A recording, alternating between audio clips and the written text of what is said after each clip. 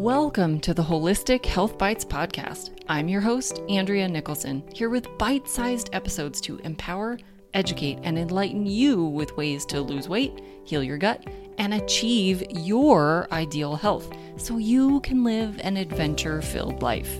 Let's dive in.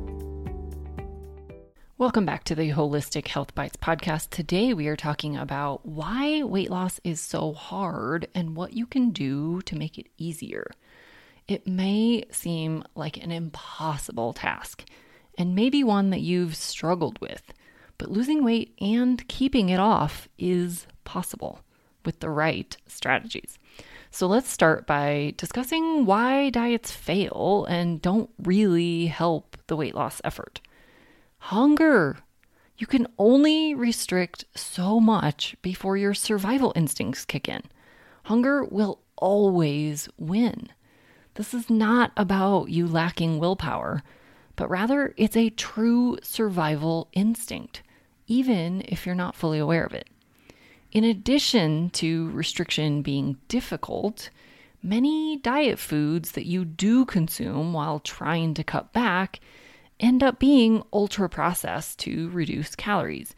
These foods don't satisfy you. They don't trigger the proper satiety signaling, and they leave you feeling extra hungry. Even if you're not eating diet food, if you're eating highly processed foods, you're causing improper signaling in your body, leading to abnormalities in hunger and fullness.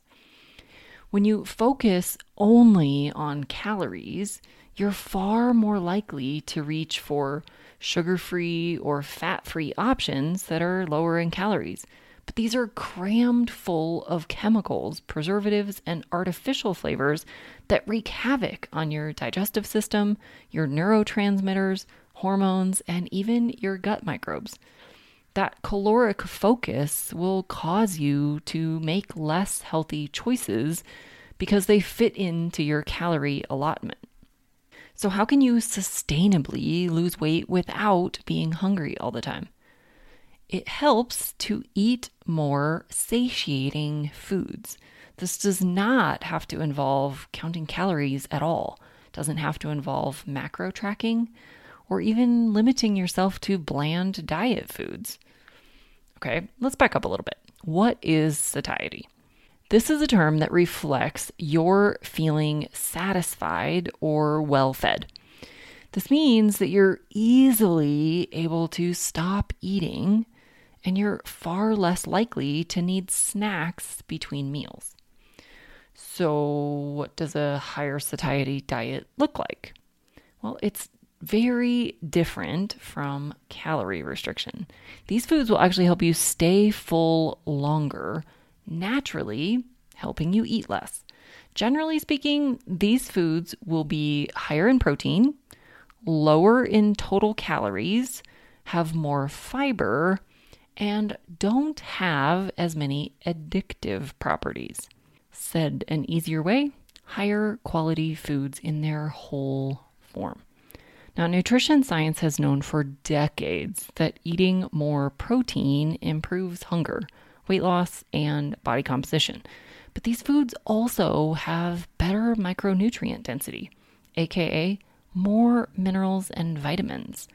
Nutrition science has also pushed us to eat more fiber, but this is best done with whole foods like vegetables, legumes, and fruits, less so from refined or even whole grains. It's also important to consider what not to eat. Some foods cause increases in appetite, cravings, and an insatiable hunger. Generally, these are foods that combine fat and sugar, a combination that doesn't really exist in nature very often. In nature, foods are generally either fat and protein or protein and carbs. Rarely are they fat and carbs. Dairy is one example that does contain both. Mostly, these trigger foods are processed treats like cookies and cakes and donuts, crackers, and breads. So should you try this way of eating?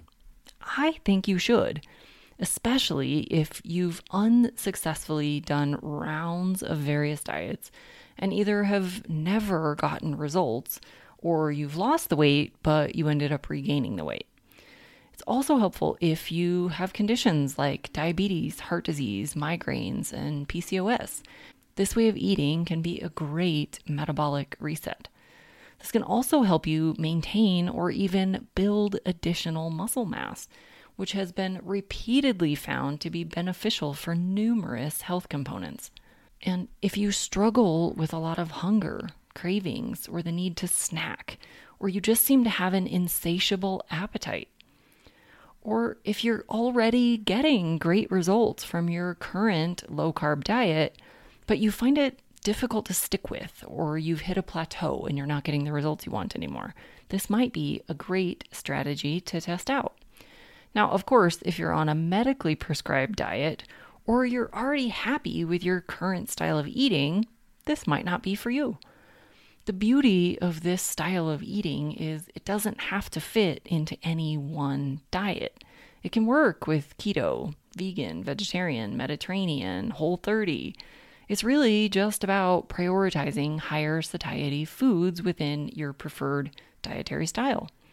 So what are some examples of higher satiety foods? These would be things like whole non-starchy vegetables, seafood, dairy like cottage cheese and plain yogurt, animal meats, eggs, beans, lentils, edamame. What about some moderately satiating foods?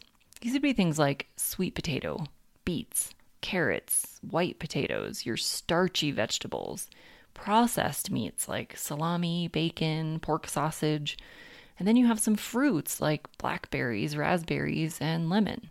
And some examples of the lower satiety foods would be all of the processed foods like donuts, pies, pretzels, cakes, cookies, crackers, and bread. But it also includes things like peanuts, cashews, oranges, bananas, olives, and even avocado. So does this mean you should never eat lower satiety foods? No. There are some great healthy choices on the low satiety food list. They just won't help you stay full and satisfied as long as the higher satiety foods would. Now, clearly, I would never recommend candies, cakes, and donuts, but I do recommend olives, avocados, nuts for appropriate people, and some fruits when appropriate. The key here is to prioritize higher satiety foods first. So there you have it. A whole different way to approach a healthy diet that can sustainably assist with weight loss and maintenance. Questions? Hit me up. I'll catch you again here next time. In the meantime, be well and vibrant. Thanks for being a faithful listener to the podcast. I'd love it if you left me a 5-star review on this podcast so that others can more easily find this valuable information. Did you know I also work one-on-one with clients?